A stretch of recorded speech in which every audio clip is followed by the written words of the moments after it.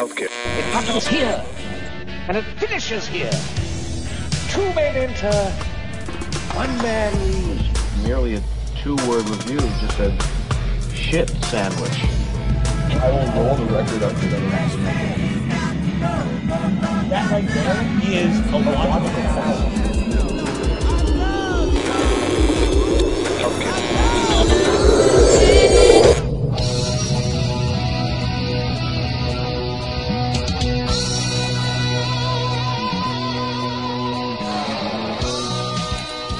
Welcome back, fellow music lovers. You're now tuned in to yet another exciting adventure with us here in the basement on Chunky Glasses, the podcast.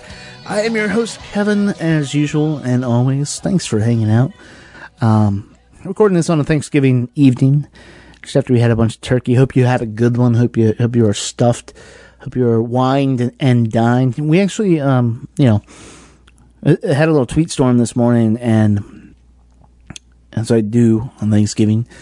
And had to thank all the great people, great artists that have been down here to talk with us this year. The list is long. It's out there on Twitter. You can look at. I'm not gonna name them off now, but I realized we hadn't mentioned the fact that like our good friend Paul, him and his wife Lisa welcomed their first son Bodie into the world, and so we packed up some turkey, we packed up some beer, and went over to hang out and watch some football, hang out with their 8-year-old son, who's amazing, and was reminded that even when some things around us may be going crazy and batshit, there's always a sort of a center to that storm, and that is our friends, and that is our family and the people we do this with.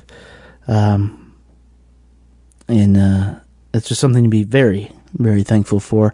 And I guess the reason I'm bringing it up because this is the last taping of our album reviews for this year, and we were talking about A Tribe Called Quest's last album.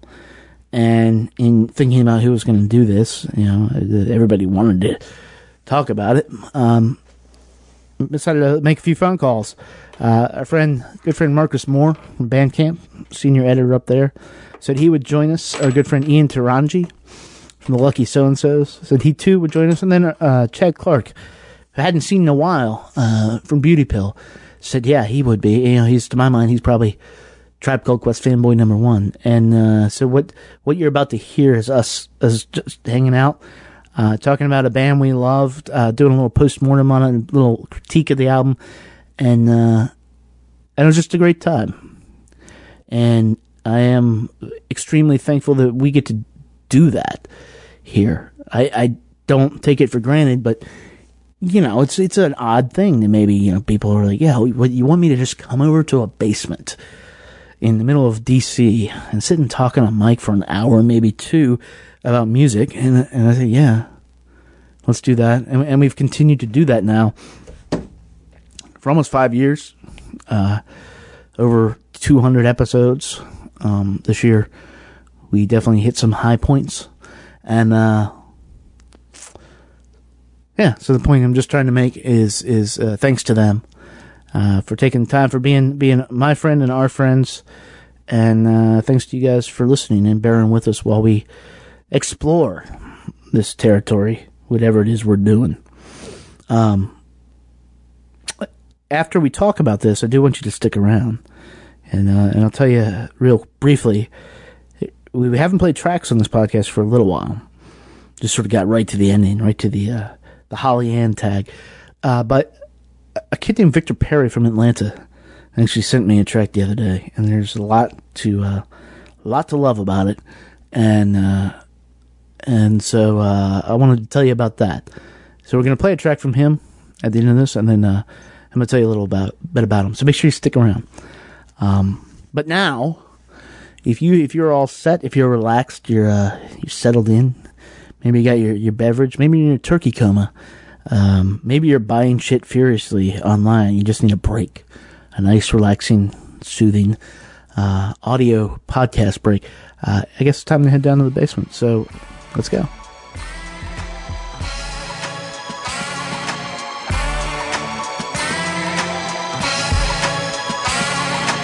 box with a capital G, ball in the beat. Status Chris Paul or John Wall in the league. Grab a mic till the knuckles will bleed. Because I believe the potent and the potent have you. In terms of well, whatever. Like I was actually thinking. I know we were here to talk about Tribe Called Quest, but I needed something feel good. So if we can talk about the Dirty Dancing soundtrack.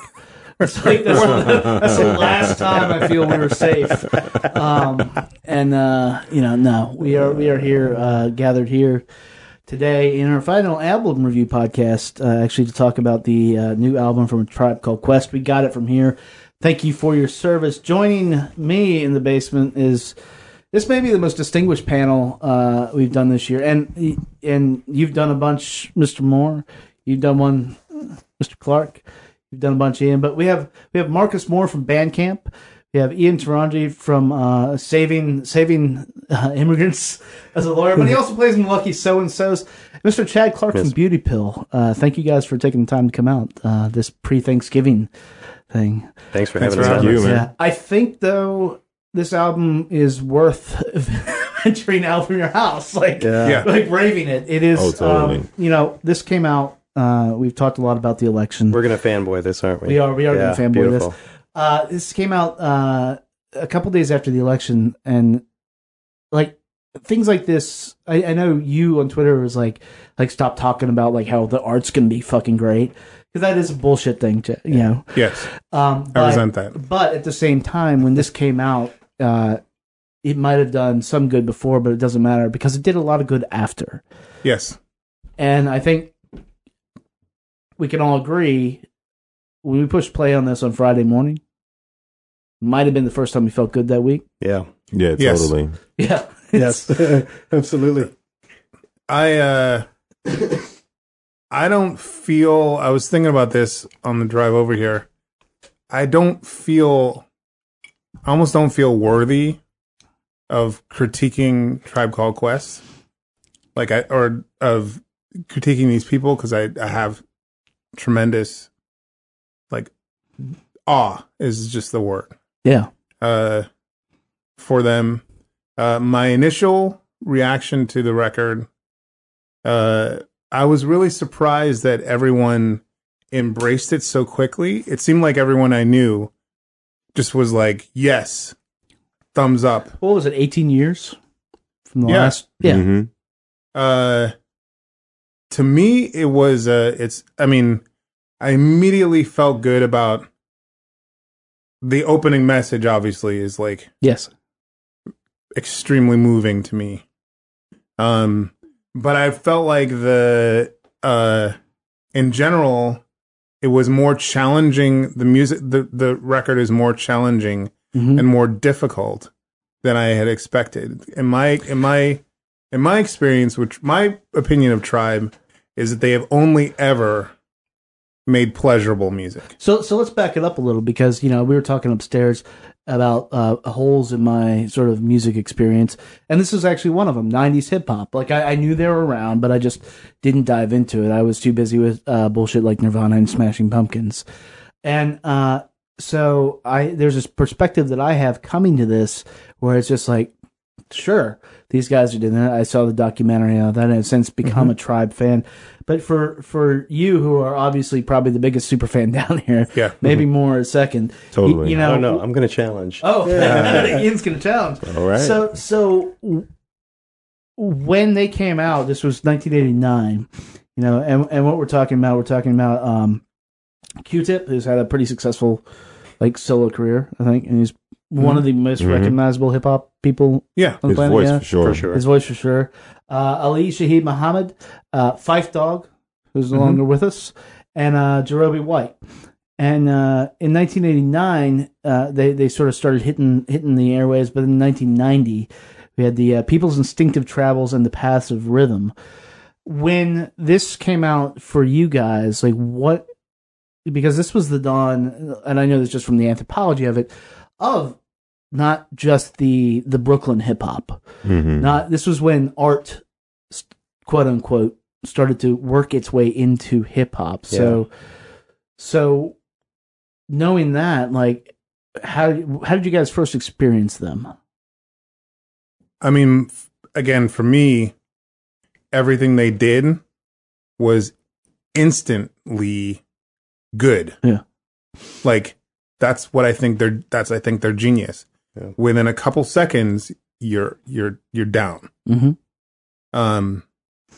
Like there was like a discipline to almost the BPM. You know, like there's a narrow range of tempo and pace, and everything just is instant head nod. Yeah. It's challenging music that's fun. Yeah, I mean, it's like, but it doesn't need to be explained. Right. It doesn't. You feel it immediately. It's instantly pleasurable. And that record had that quality, and it just kept going and becoming more and more honed, and more carved and deliberate. I mean, Low End Theory is a perfect record, yes?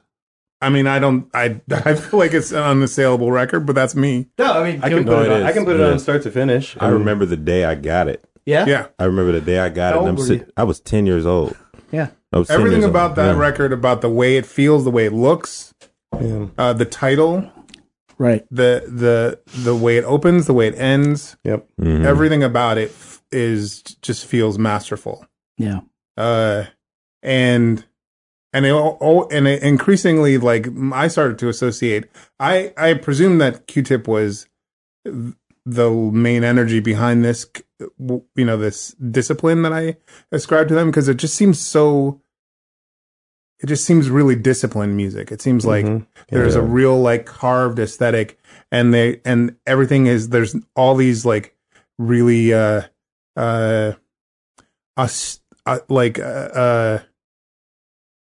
the minimalism seems very, very, very, very pointed, right? And that is the thing that's the thing that I was surprised is not the case on this record. Initially, I was very confused by it because there's a lot of saturation on this record. I think the hooks, so like that minimalism that you're talking about, has been like a hallmark of their career. Like if you go back through all their records, and as a fan, I would have expected a Return album to just be like that times 100. That's what I thought. When I pushed play, I was like, all right, I'm getting ready for like a regal summit of that. And this record diverges from that idea. Right. I mean, I would offer up a few theories on that, and you guys can agree or disagree. I think, this is 18 years in the making. This is 18 years. They've lost, like, Phife Dawg. They've lost their brother.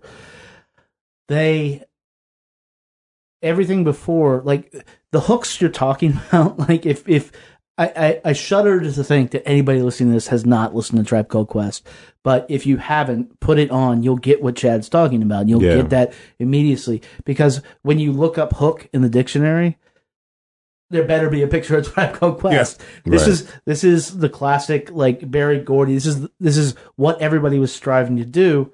And they got it. And they got it in a science. And they got it in a relatively nascent art form, like, that people weren't coming to. Yeah. I mean, at that time, it was still largely a black audience. Yes. Mm-hmm.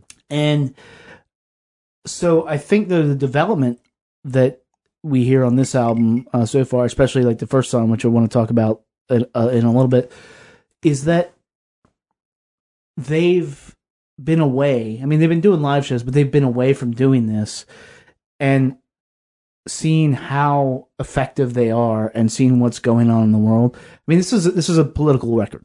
Yeah, totally. There's no question. Like, it's absolutely a political record. It's honestly one of the most poignant political records I've seen since To Pimp a Butterfly. And given the title, like, Dallin couldn't be here, but he was like, they just dunked on Kendrick. Well, think about this. Think about this, because you brought it up earlier, and you said, okay, it was the first when we heard it on Friday.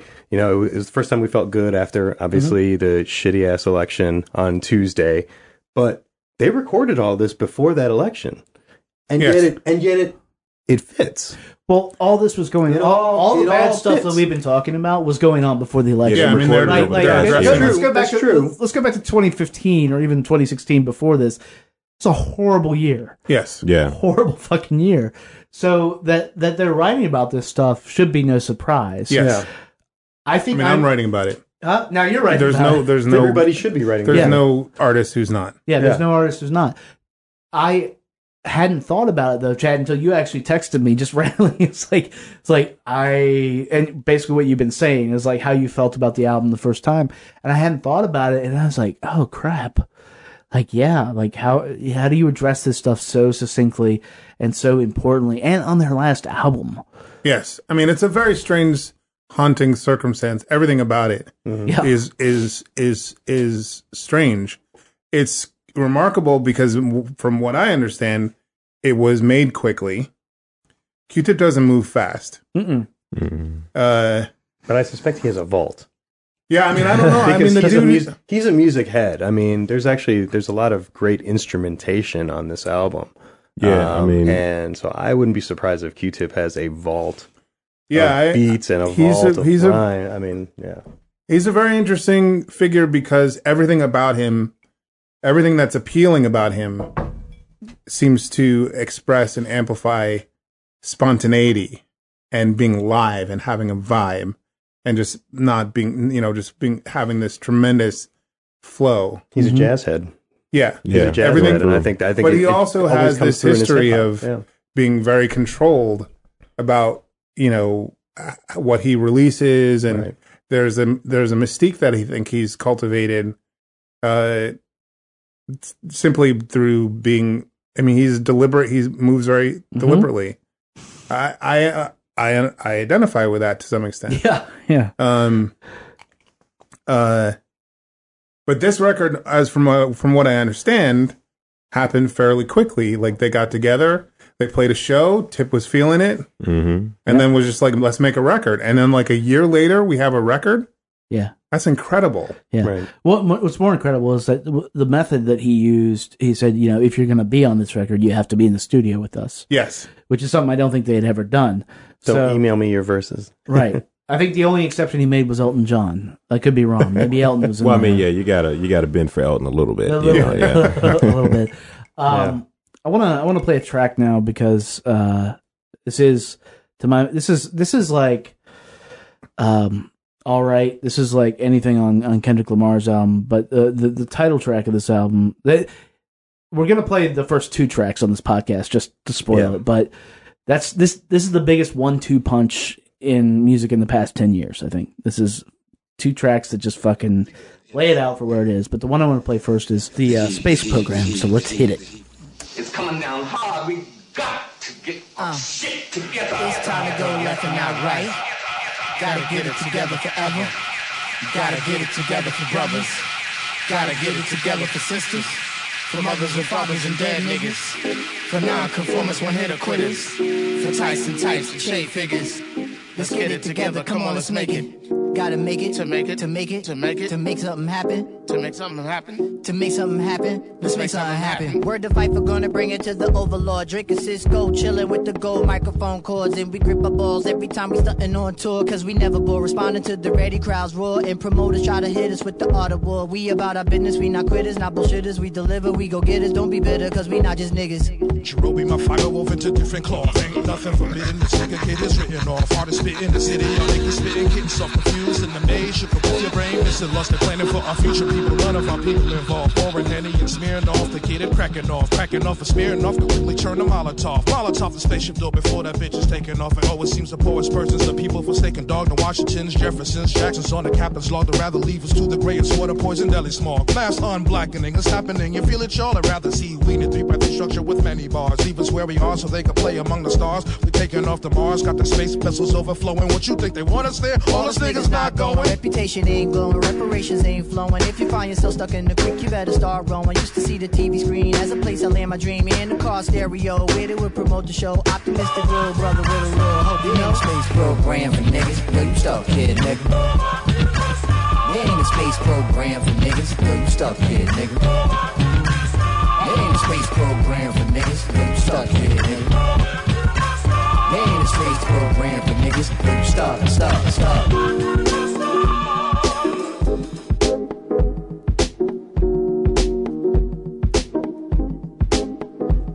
Sit and wonder sometimes. I read the paper every day. All these happenings are singular, just happen different ways. And the president's refined in her wings, she's confined with about 30 Percocets and 5 bottles of wine. Carolina, nothing finer than a black woman who climbs to the top of the state building, claiming that their flag is mine. Now people on top of people feels like we can't breathe. Put so much in this motherfucker, feel like we shouldn't leave. Put it on TV, put it in movies, put it in our face. These notions and ideas of citizens live in this space. I chuckle just like all of y'all. Absurdity, after all, takes money to get it running, and money from trees on fall. Imagine for 1 second all my people of color, please. Imagine for 1 second all the people in poverty, no matter the skin tone, culture or time zone. Think the ones who got it would even think to throw you a bone? Moved you out your neighborhood, did they find you a home? Non-cypher, probably no place to. Imagine if the shit was really talking about space, dude. Imagine if the shit was really talking about space, dude. Imagine if the shit was really talking about space.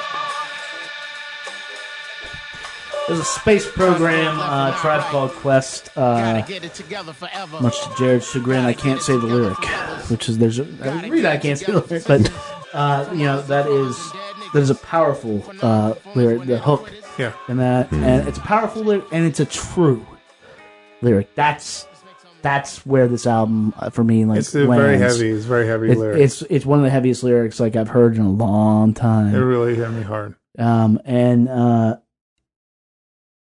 All in that you have the fun of Tribe, though. You have the lyrical acrobatics. You have everything that you loved, except this like super heavy, like literally apocalyptic. Like, nah, you're not going to space. Yep. Right. So when we've talked about when we first heard a bit more, you plugged into this same day, right?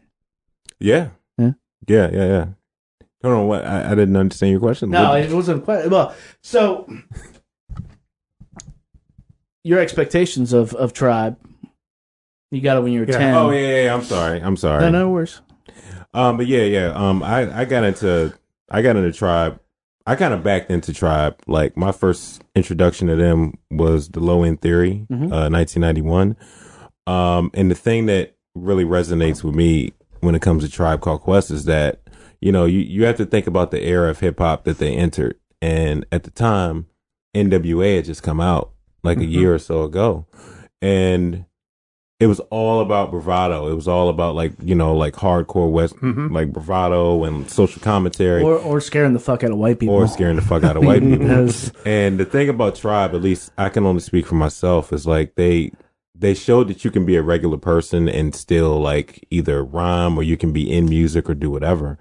And so they showed that, you can totally just be yourself. Whereas, I'm not like a hardcore gangster from the West Coast, but I can identify with Q-Tip. No, I can identify with like Q-Tip and Phife and people like that. Right. So that was my introduction.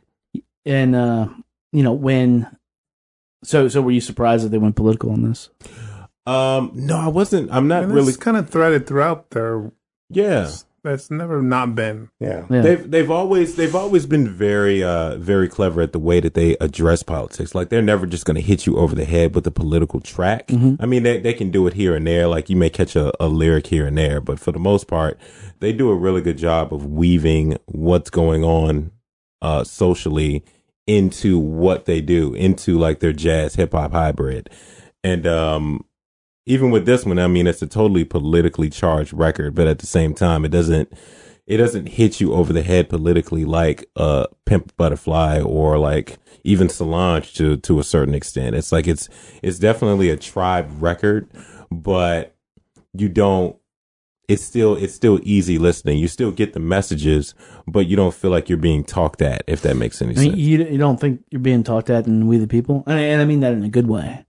Well, no, I mean, I don't feel like he's not talking at the people who would identify with the record. I mean, if you listen to the, you know what I'm saying? If you listen to the chorus, all you black folks, you must all you go. Black people. It's actually, right. All you black folks, you must go. All you Mexicans, you must go. Right. And all you poor folks, you must go. Muslims and gays, boy, we hate your ways. Exactly. So like, that's a direct shot at the political rhetoric you've heard over the past year. But it's a political moment. I mean, Tribe has always been in the moment. They've always been, when they were around in the 90s, they were always right part of society, part of this zeitgeist, I guess. I mean, and so it feels right to have them blasting you in the face with the message a little bit. And even a song like the Space Program, which is, I mean, when you listen to the title, it's about like, hey, we're all in this together. We're not going to go anywhere. Right. But if you listen to the end of the lyric, Q-Tip just kind of like has this line where it's like, it's not even talking about space. So it's like, then it kind of switches into a gentrification song, which then bleeds right into We the People, which is a direct gentrification song. Yeah, so, absolutely. Yeah, they're very, very clever at the way that they do that. Well, it's funny because the album for me was a little front loaded on those, but it goes on throughout the rest of the album. I will say this: it started out front loaded for me. The more I listened to it, the more I've liked the back. Well, I don't mean quality. I mean that particular message. It that was the message that drives home. But then it goes on to talk about, this generation. Yeah, is celebrating the kids, and the very next track is like making fun of them.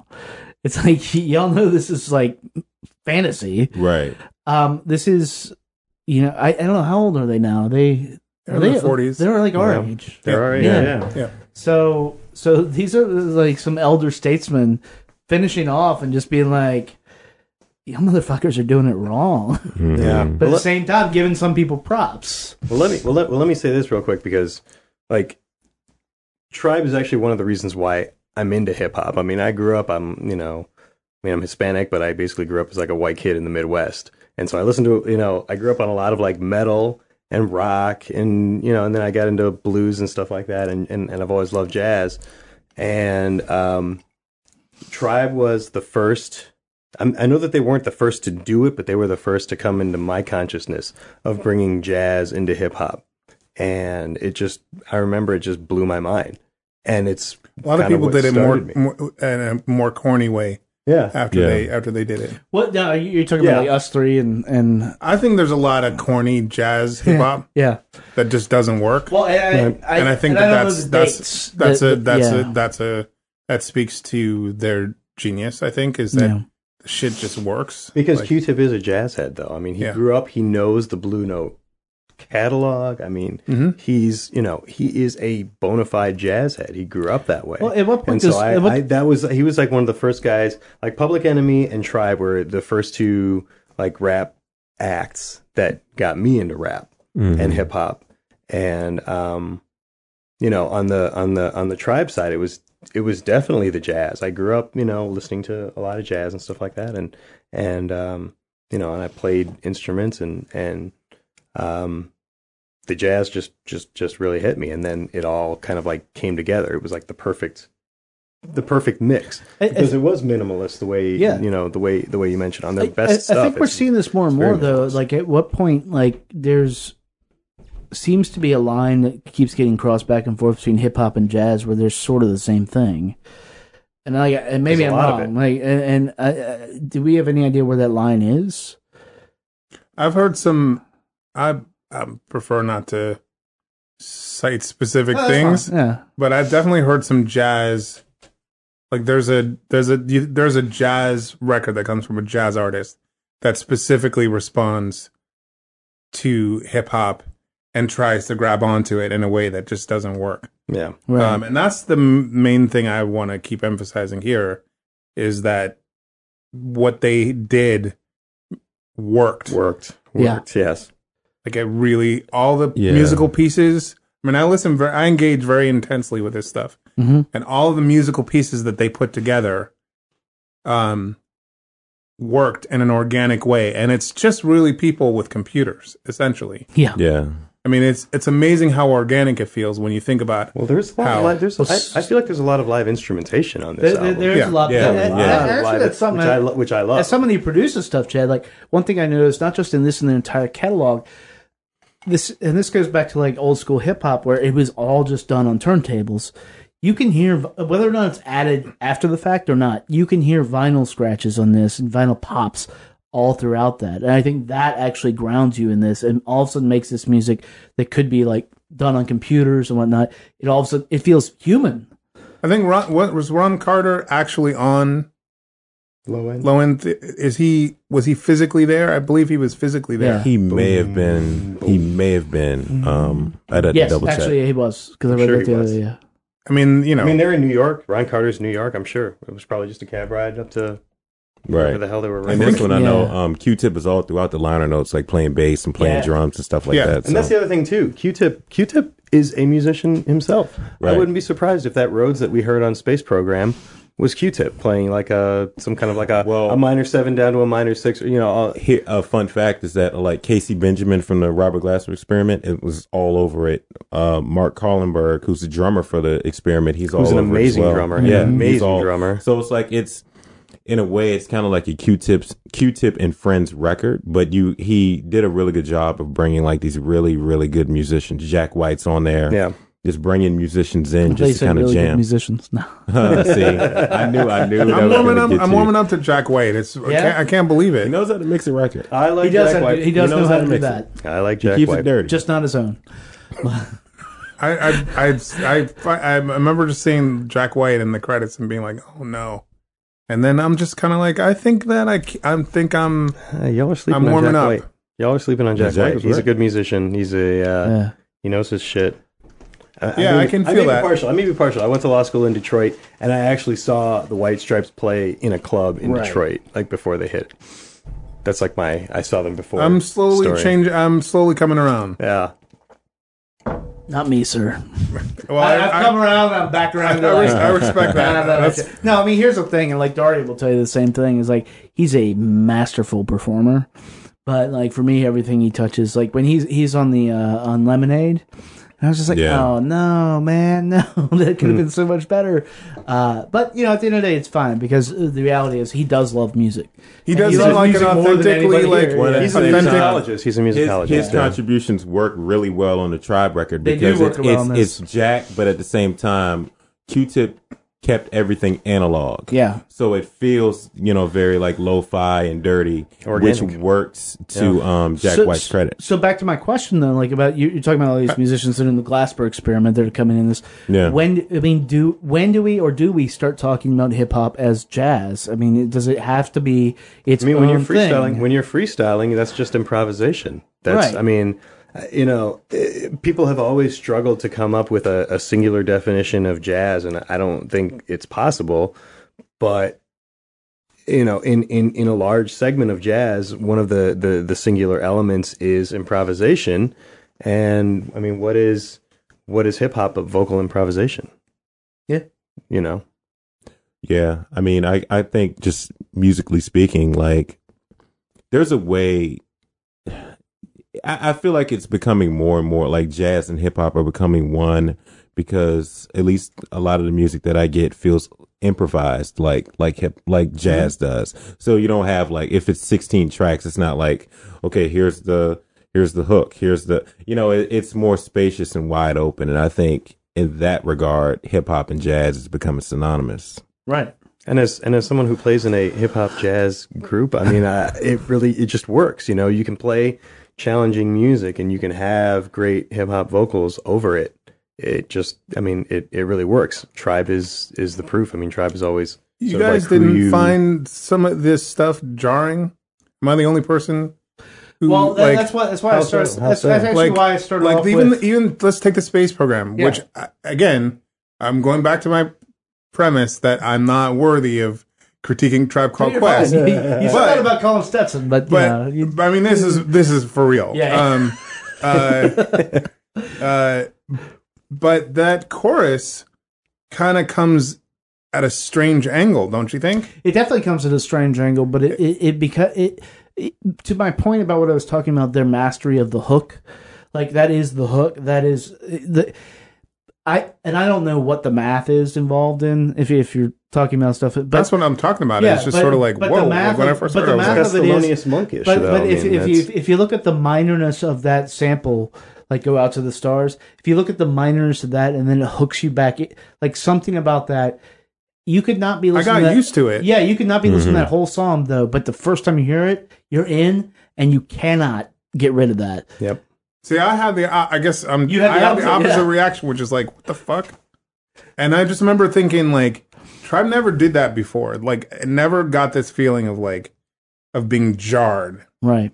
Of being like, whoa, what? Of really being challenged as a whole in the moment. Like everything always where they were tugging you forward, and you're just swinging with it, and It just felt really good. Yeah. Space Program and a lot of this record, like Disgeneration, and there's a lot of really, really challenging, particularly like saturated sounding stuff. Like Black Spasmatic has the spareness of the old Tribe. That discipline is not a particular like ingredient with this record. Well, it took me a while to get into it. I'm just being honest. Do you think that that's musical growth? We complain so much about artists who have huge hit records and then they try to remake that same record again and again. This is a group that I think maybe over Q-Tip, certainly over this time. I mean, because we've heard his solo stuff, and it's definitely gone in challenging directions at times. Yes. Maybe this is just sort of a natural. No, I'm not. I think don't get me wrong. I think that like I now I'm way into it, and all the things that I initially found like swerve me. Like, and I agree that it is jarring, but it's jarring to me anyway. It's jarring to me in the same way that Thelonious Monk is jarring, where you take sort of what's standard and then you just slightly off. Yeah. Whether it's the beat, whether it's a particular chord. And that's, I think, again, we're talking about a jazz head who... And within a hip-hop context, a person who they used to work with, Jay Dilla, was, like, known for that, where he would kind of drag the drum just a little bit. Just a little bit, yeah. So I think that's kind of a nod to him as well. Yeah. I want to... we'll start to wrap this up, but I want to play the other track I was talking about, because I think these are the two tracks you need to hear this year. It's not off this album, but this year, so... Play We the People. If you saw Saturday Night Live, you saw it. It was awesome.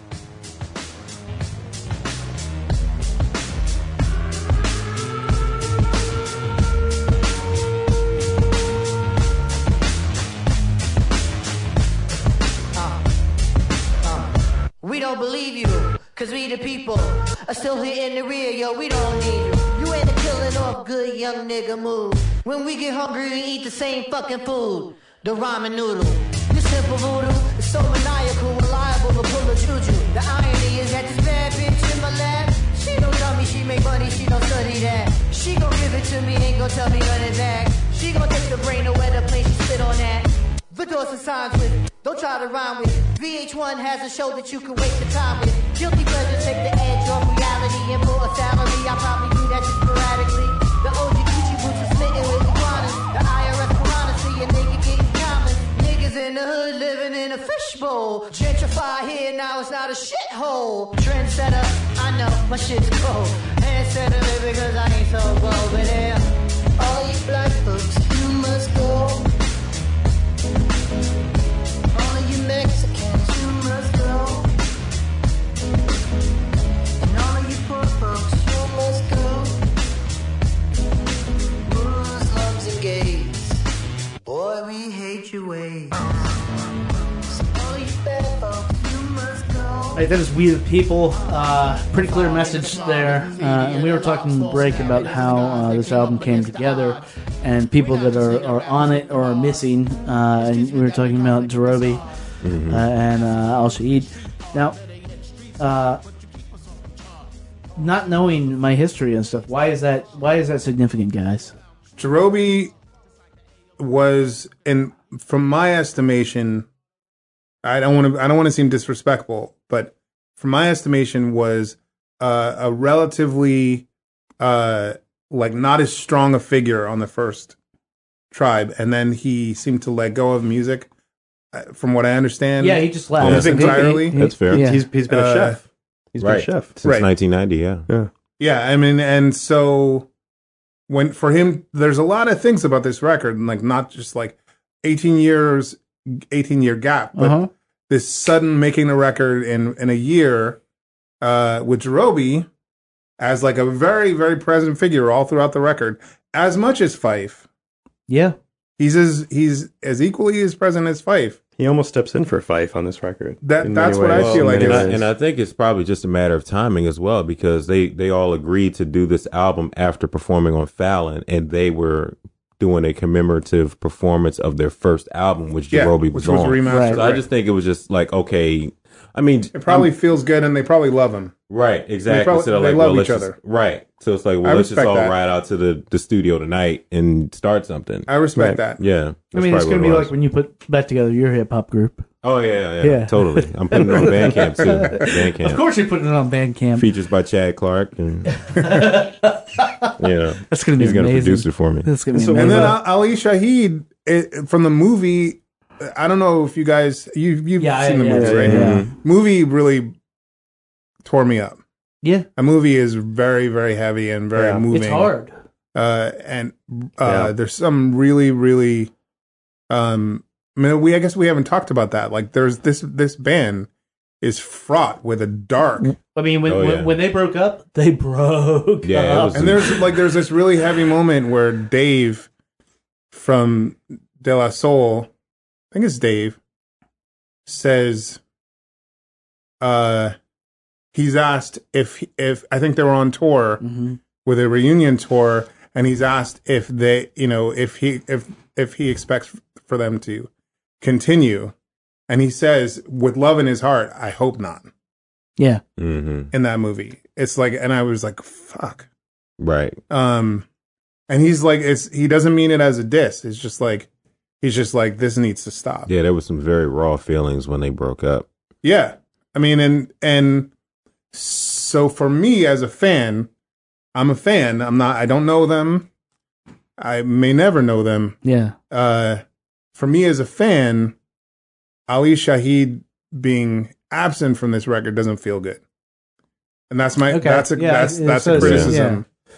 That's fair. Like, I don't know what the story is, but knowing Tribe's history and knowing the fraught, emotional complexities that at least the movie seemed to suggest are there, that unnerved me. I'm happy this record exists. It's clearly a fucking masterpiece. Yeah. But for me, that's spooky. Ali Shaheed being gone from the first Tribe record after 18 years. That's strange to me. Yeah. I mean, was he on Saturday Night Live or not? No, he was. Yeah, he was. So maybe there's no acrimony. Maybe shit's fine. Maybe. But it's strange, and it's not really clear. Like, a lot of times I was really surprised in that movie where they show that a lot of things I thought that he was doing, Tip was doing. Yeah. Like a lot of production stuff I thought was him. Yeah. You see Tip's like showing the origin of how we cut up this sample, how I found this track, and all this stuff, and I'm like, wait a minute. So what was Ali Shaheed doing? And the film we're talking about is called Beats, Rhymes, and Life: Travels of a Tribe Called Quest. Yeah. It's out there. Yeah, Tip is definitely the vinyl crate digger, and which doesn't that raise the question to you what the guy who is not. Who is silent is doing? Well, I guess I've never really known where the dividing line was between Ali Shaheed Muhammad's contributions to the music and Tip's contributions to the music. I'm talking about the music, not obviously the lyricism, but well, and here's the thing about bands. You guys are both in bands, so you know how bands work. There is my favorite band, pretty much of all time, REM, had this thing where there's famously everything is credited to Barry, Buck Mills, and Stipe. And the reason for that is they're like, we aren't going to fuck with this. Whatever we do, we are a band. I mean, you have to be together to be that band. And I think to what you're talking about seeing, how he's breaking down these samples and stuff, is that they were a band, which honestly, like, you don't see a lot in hip hop, or didn't. Yeah. But I feel like they're a band, and Q-Tip was the band leader. I mean, I feel like their entire aesthetic is sort of Q-Tip driven. Yes, right. But then when you look in the liner notes, it would say like produced by the Ummah, which was like Ali, Q-Tip, and Jay Dilla when he came on board. Yeah. So you just never knew. I was the same way, where it's like I would look and I'm like, okay, that sounds like Jay Dilla, but maybe it's a Q-Tip, or you just never know. But I just feel like with this, I mean, he was there, so like you said, maybe there was no acrimony or whatever. But I just kind of figured it was scheduling because he was doing the Luke Cage score. And he is heavy on NPR with NPR mic check. So I just figured he was doing his own thing, and he wasn't in a place But to your point, Chad, it is pretty strange that like it's Ali. You would figure he'd be on something. Yeah, like, I mean, it's like the for first him. Like it's the record that gives him his juice. Yeah. First, I mean, it's the band that gives him his juice. What I'm trying to say. Yeah. And so, I'm surprised. I feel like couldn't this have been slowed down to allow him? As a fan, it kind of hurts my heart, basically. Okay.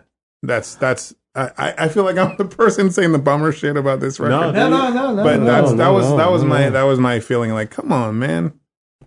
You can't just be like, this is Tribe.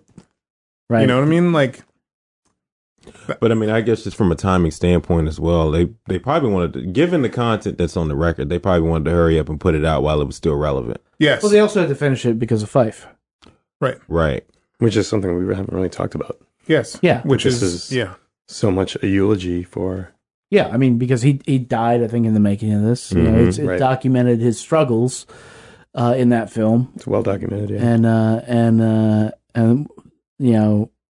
but it still hit hard. It still hit hard. Right. And when that happens, so if you look at this band, this as a unit, as a band, right. Strange things happens when people die. Yeah, it's not complete. Yeah. Strange feelings happen. Strange things happen when you almost die. And maybe that's just, like I said, we weren't there. We don't know. Yeah.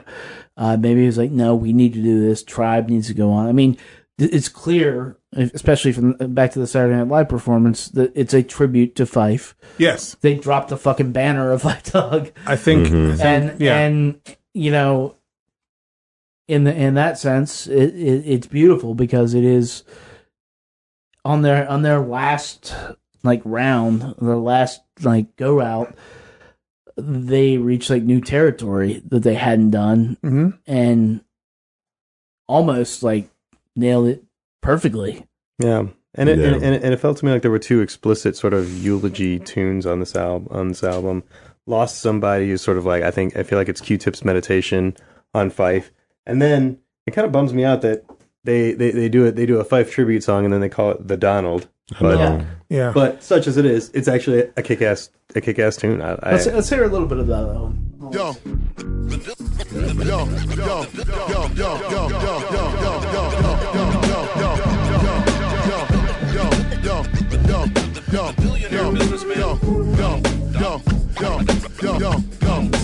Fife dog, what I go on with the crow.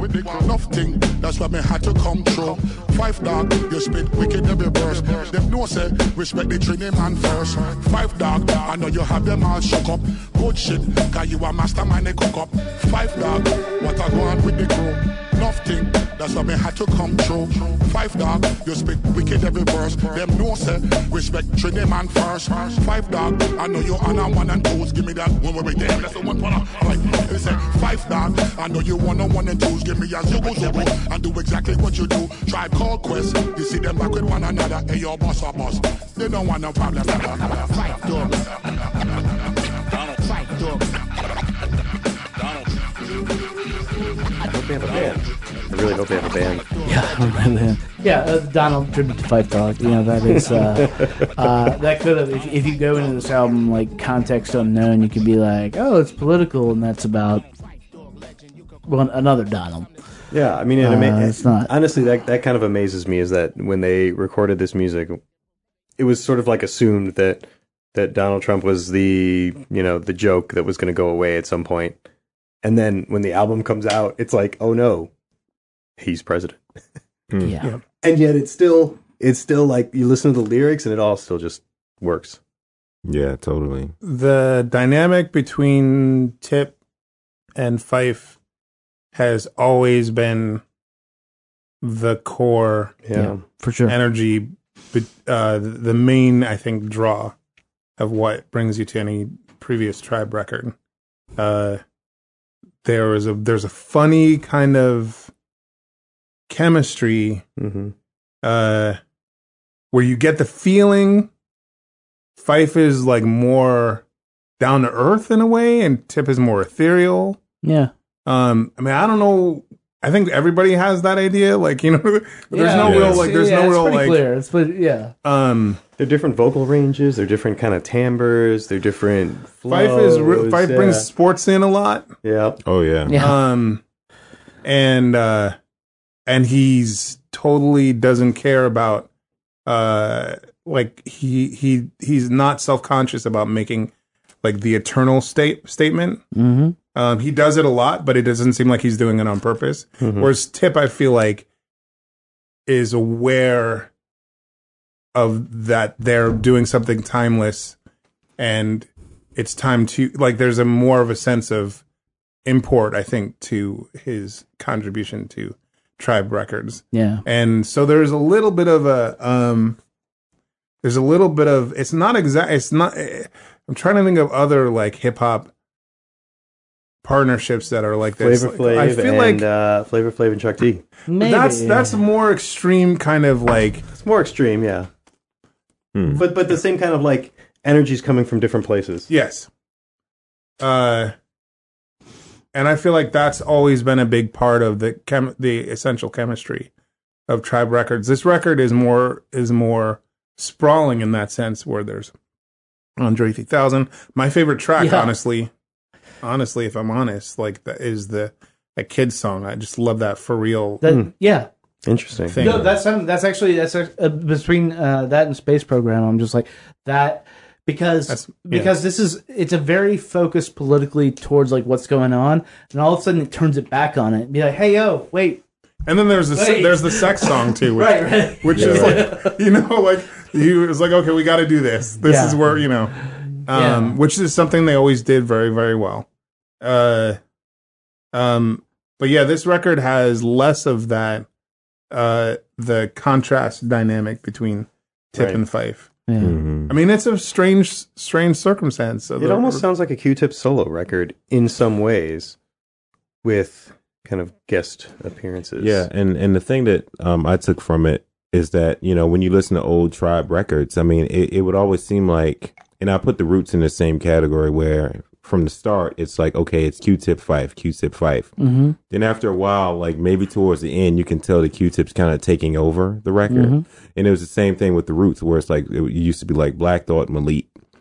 And then after a while, it's like, well, Black Thought's kind of a Black Thought solo record now. And so I felt that it felt like a Tribe record in that regard. I mean, even though, I mean, obviously Fife is not on it as much for obvious reasons, but it still didn't feel out of the... He still felt present, even though he wasn't on it as much as he would have been any other time. His tone has also changed on this record. Oh, yeah. Mm-hmm. I was just about to say... I don't know if that's illness really or if that's aging or like... Probably a little both. A little of both. Mm-hmm. Probably. Like his tone is a little harder. But his verses, his flow is still really tight. Really still tight. There.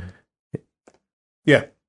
So I mean, what to that point? Because we can at this point do we're sort of doing like a post-mortem on a Tribe Called Quest. I mean, they may go out and play shows, but this is it.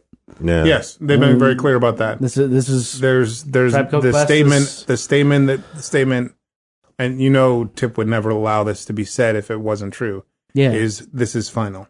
Yeah, this is final, and I think it's all good bands should be. Like, quite honestly. If Beauty Pill ever breaks up, I don't want to see a reunion in 10 years as much as I want to see you play. Like, I don't want to see that. And so where does this inclusion of this album and this sort of radically different album in many ways from their previous work put them now in not just what we thought of them, but what, like, where they stand in hip hop, where they stand in music now? The title of this record is mysterious to me. And it seems like I still have trouble understanding what is being said by the title. It's a little narcissistic if you take it literally, because it's basically saying, yeah, you all did good. We got this. Thanks. We got this, but we're out. Like, they left off that little, like, coda, like, we're out, as if this is some ultimate statement upon everything that's going on in the world. And it's a damn good statement on everything that's going on in the world. And like we said up front, it makes me feel better It is, even though it can't do anything about it, it makes me feel better. So that does a little, but it is them saying like, this is it, which is, that takes a big fucking ego. Yeah. It feels like solid closure. Yeah. Honestly, to like a 25, 30 year project in many ways. You know, it represents advancement, artistic growth. You can see a clear line of artistic growth going through all of their material. And it does feel like an appropriate leap in sophistication for the gap of time between this and it's not like the Endless River with Pink Floyd, which is just basically sort of outtakes. Right. It's a great album. I love that album, and I love Pink Floyd, but it's like that was very much, we have the stuff that we could use, not the stuff that we felt compelled to make. They felt the need to monetize their catalog. Do we know, this is a question, not a statement, do we know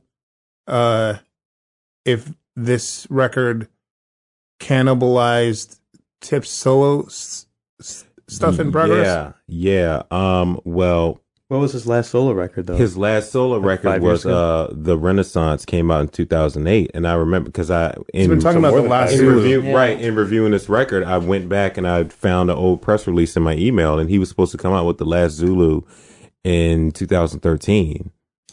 And I would just kind of email the publicist like, hey, what's up with The Last Zulu? What's going on? And I would never hear anything. Maybe that's where this music ended up. Right. That's what I'm wondering, if that is that was the source. Yeah, it was just one of those. Well, and according to the New York Times story, he just kind of wanted to get away from music for a while. So he's still been working. I think he had some stuff on like Lady Gaga's new thing. He's been working with different people, but I think that he pivoted from Last Zulu for whatever reason to this.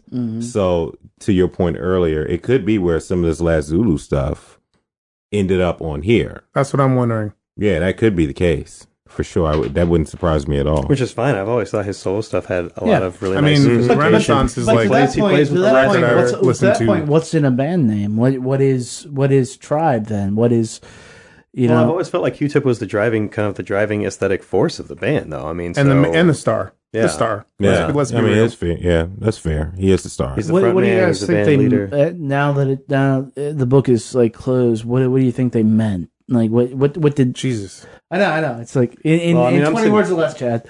Well, I'm sitting here, and I'm a devoted fan and lover of hip hop, and in large measure because of these guys. In large measure, they were the ones who really drew me in. It didn't, it wasn't. I've gone back into the catalog, the pre-Tribe catalog, hip hop catalog, and can appreciate it. But Tribe was really what brought me in as someone who didn't have a natural affinity, didn't grow up in a hip hop culture. It drew me in. For me, there was a really dignified Afrocentric intelligence. That and not an ostentatious way, like not showing off, right? Kind of way that I was incredibly inspiring to me. How sly you can be. And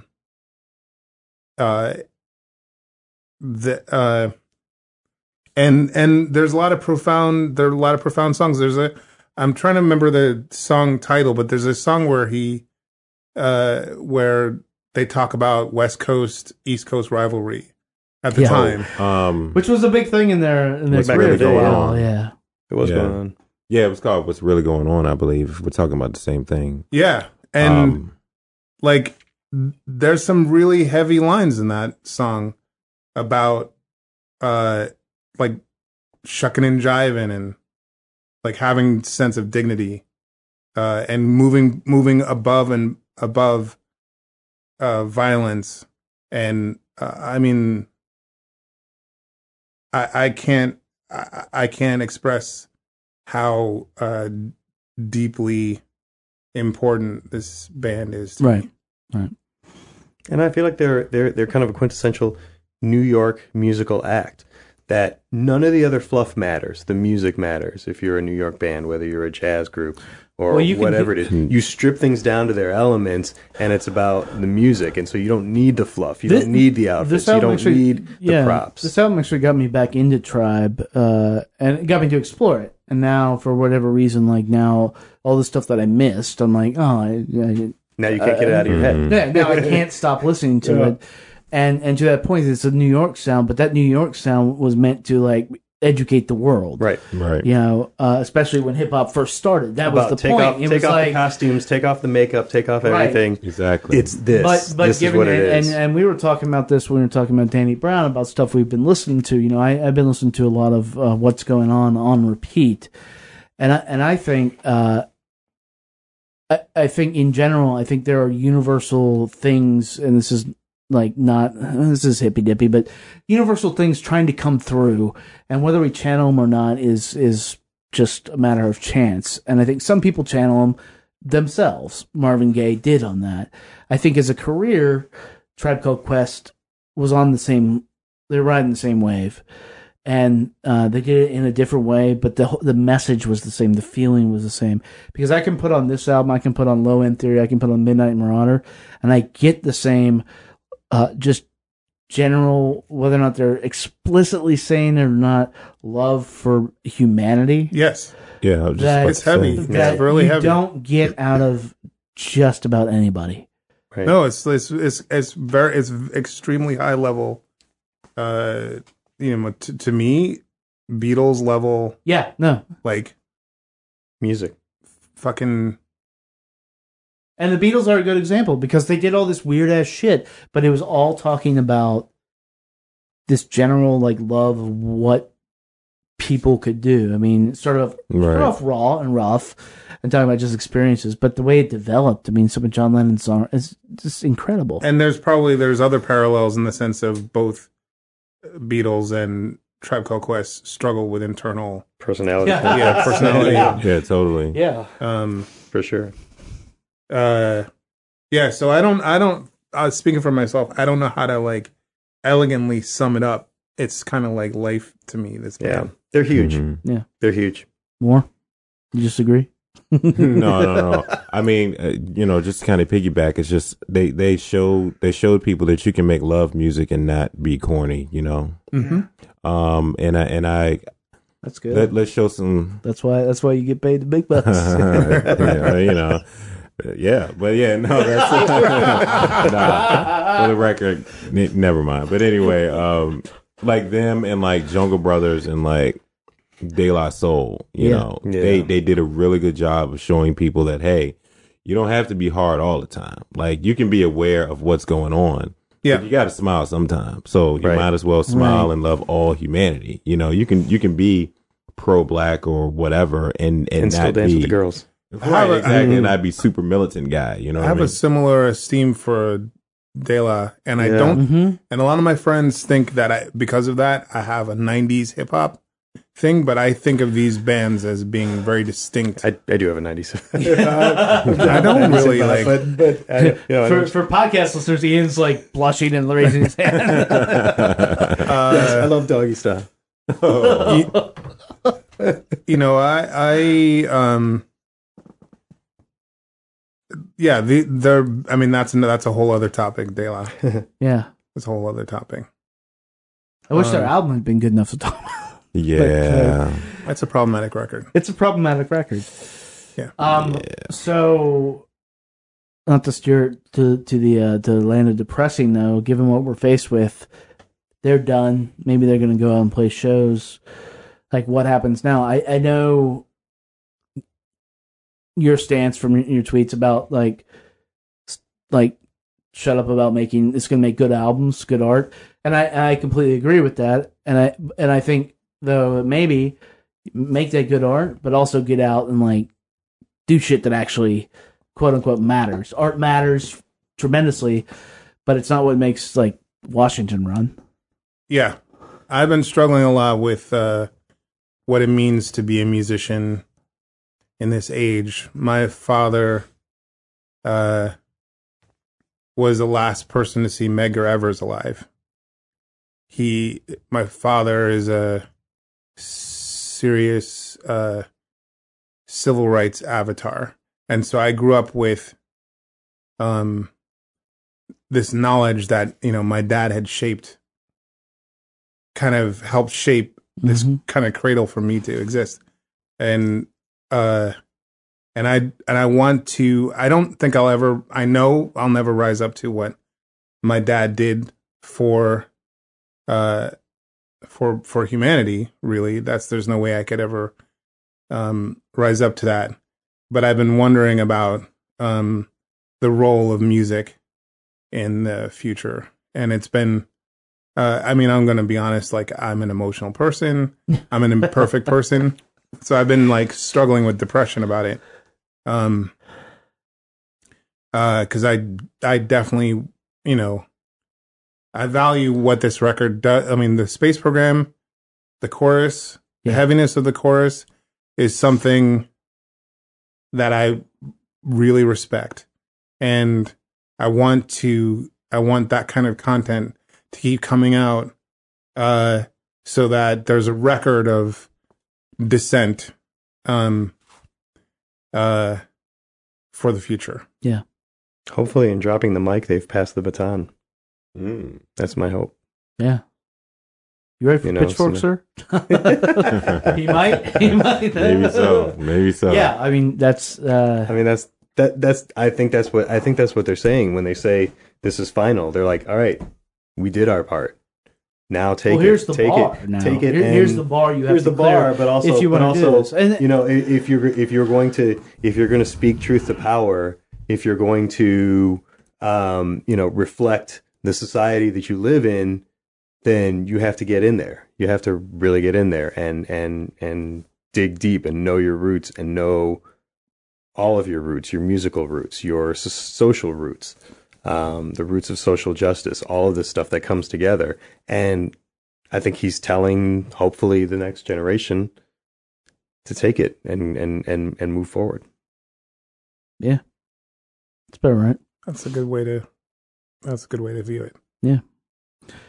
I think we're about at the end. We could keep like talking about this. And that actually sort of wraps our regular production here for 2016. So nice. Thank you guys for being a part of it. I enjoy the podcast. I love hearing it. We got a few more left that were just us fucking around, but you guys are more than welcome to hang out. But it's not gonna be this.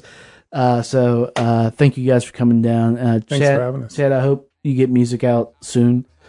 I do too. Because I'll say this, and I think everybody here would agree. Like, your music is important. Your music. Thank you. Your music moves people in a very similar way that this stuff does. Indeed. Thank you. And that's about it. We'll talk to you guys soon. Thanks. That mean the mom's mannerisms. That mean don't mean to get vulgar, but it's some hoes in it, bitch, like a box of donuts. It cold out in it, bitch, standing on the corner. Condolences to niggas that got erased. I pull out some liquor on the cop's grave. Digital church bells ringing across the street, sure work well. Kids, don't you know all this shit is fantasy? Kids, don't you know all this shit is fantasy? Kids, don't you know all this shit is fantasy? Tribe Called Quest, the final album. We got it from here. Thank you for your service. I think you can tell. We all love that album. There's no choice in this. You must go out and buy this. If they tour, you must go see them. You must dig into their back catalog. You must burn the work of these four gentlemen into your brain, because it is some of the best work that we as people have ever created. That we can say now, because it's done. So do that. And thanks again for them making this album. Thanks for Marcus and Chad and Ian for coming down and talking. Always a pleasure. Hopefully we're going to get into a little more of that next year when we ramp these back up.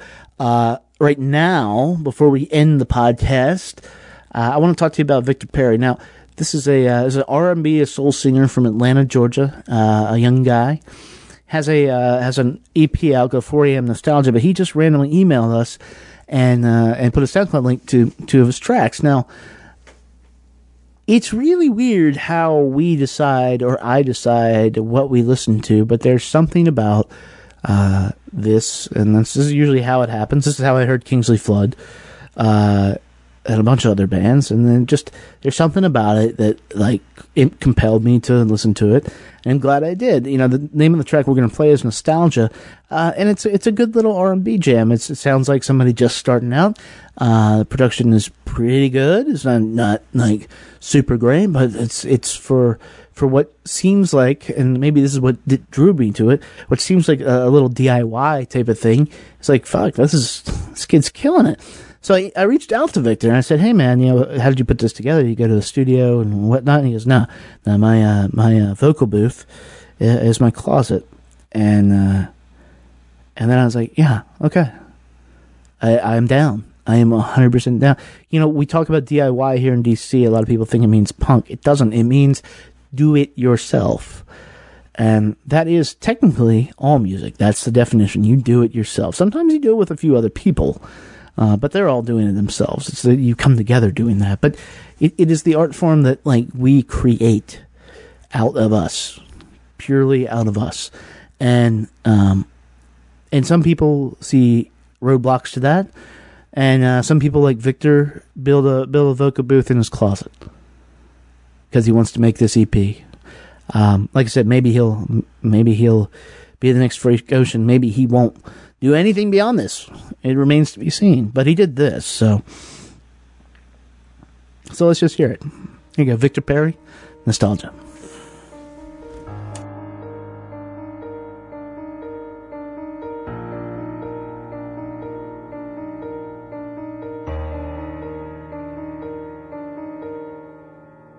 We evaporate the moon's imagination, nestled in the spring, sit next to a slumber, wells a weeping creek. It's hard to imagine a you without me. Nostalgia, nostalgia, nostalgia, come on to me. Nostalgia, nostalgia, nostalgia, and set me free. Run through my veins and let me be. Run through my veins and let me be. Nostalgia, nostalgia, nostalgia, you're all I need. Break at the sound of your voice, cause of a nightingale waiting to rejoice. And underneath the morning sun, I fall beneath the lilacs, like when we were young, like when we were young. Nostalgia, nostalgia, nostalgia, come on to me. Nostalgia, nostalgia, nostalgia, and set me free. Run through my veins and let me be. Run through my veins and let me be. Nostalgia, nostalgia, nostalgia, you're all I need. Run through my veins and let me be. Run through my veins and let me be. Run through my veins and let me be. Run through my veins and let me be. Run through my veins and let me be. Run through my veins and let me be. Run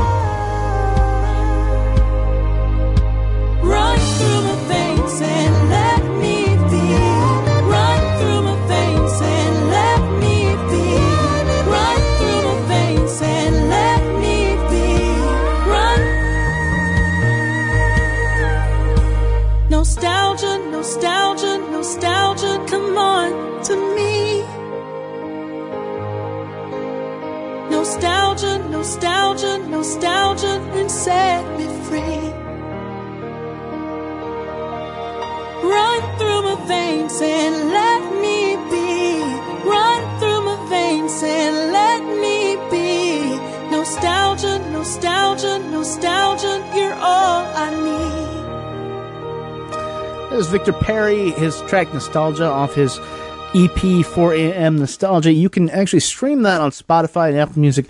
You can buy it in iTunes or buy it from Amazon Music like I did. It's $5, $4.99. If you like that, support a motherfucker and pay him, and maybe he will get in the studio. You know, maybe this kid is like, Victor is like a guy who just needs to get in the studio, and all of a sudden something's gonna be unleashed, and he's the next Brian Wilson. We don't know. We never know, and that's why it pays to always have an open ear and always just listen to stuff once, at least once. Give it a try. That goes for everything in life. Just give it a try, man, and it'll be all good. That's our podcast for this week. Thank you guys for tuning in. If you like what you heard, you can subscribe to us in iTunes. You can rate us there. Please do. You can leave a message, or you can rate us with stars. You can listen to us in Google Play. You can listen to us in Stitcher and Mixcloud.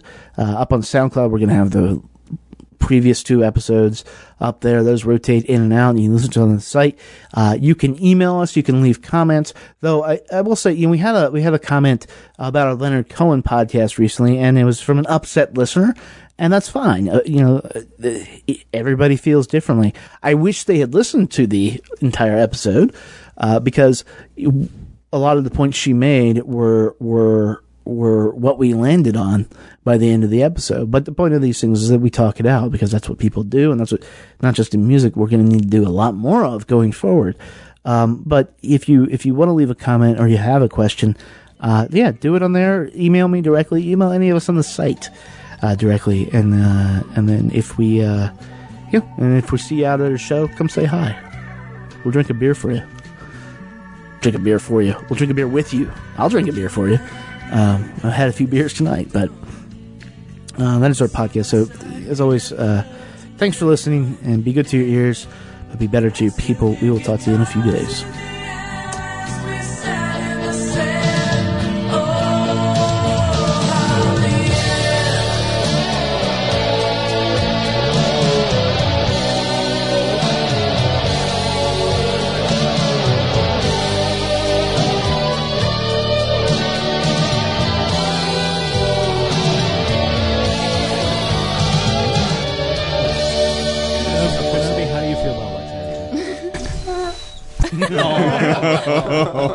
Kenobi.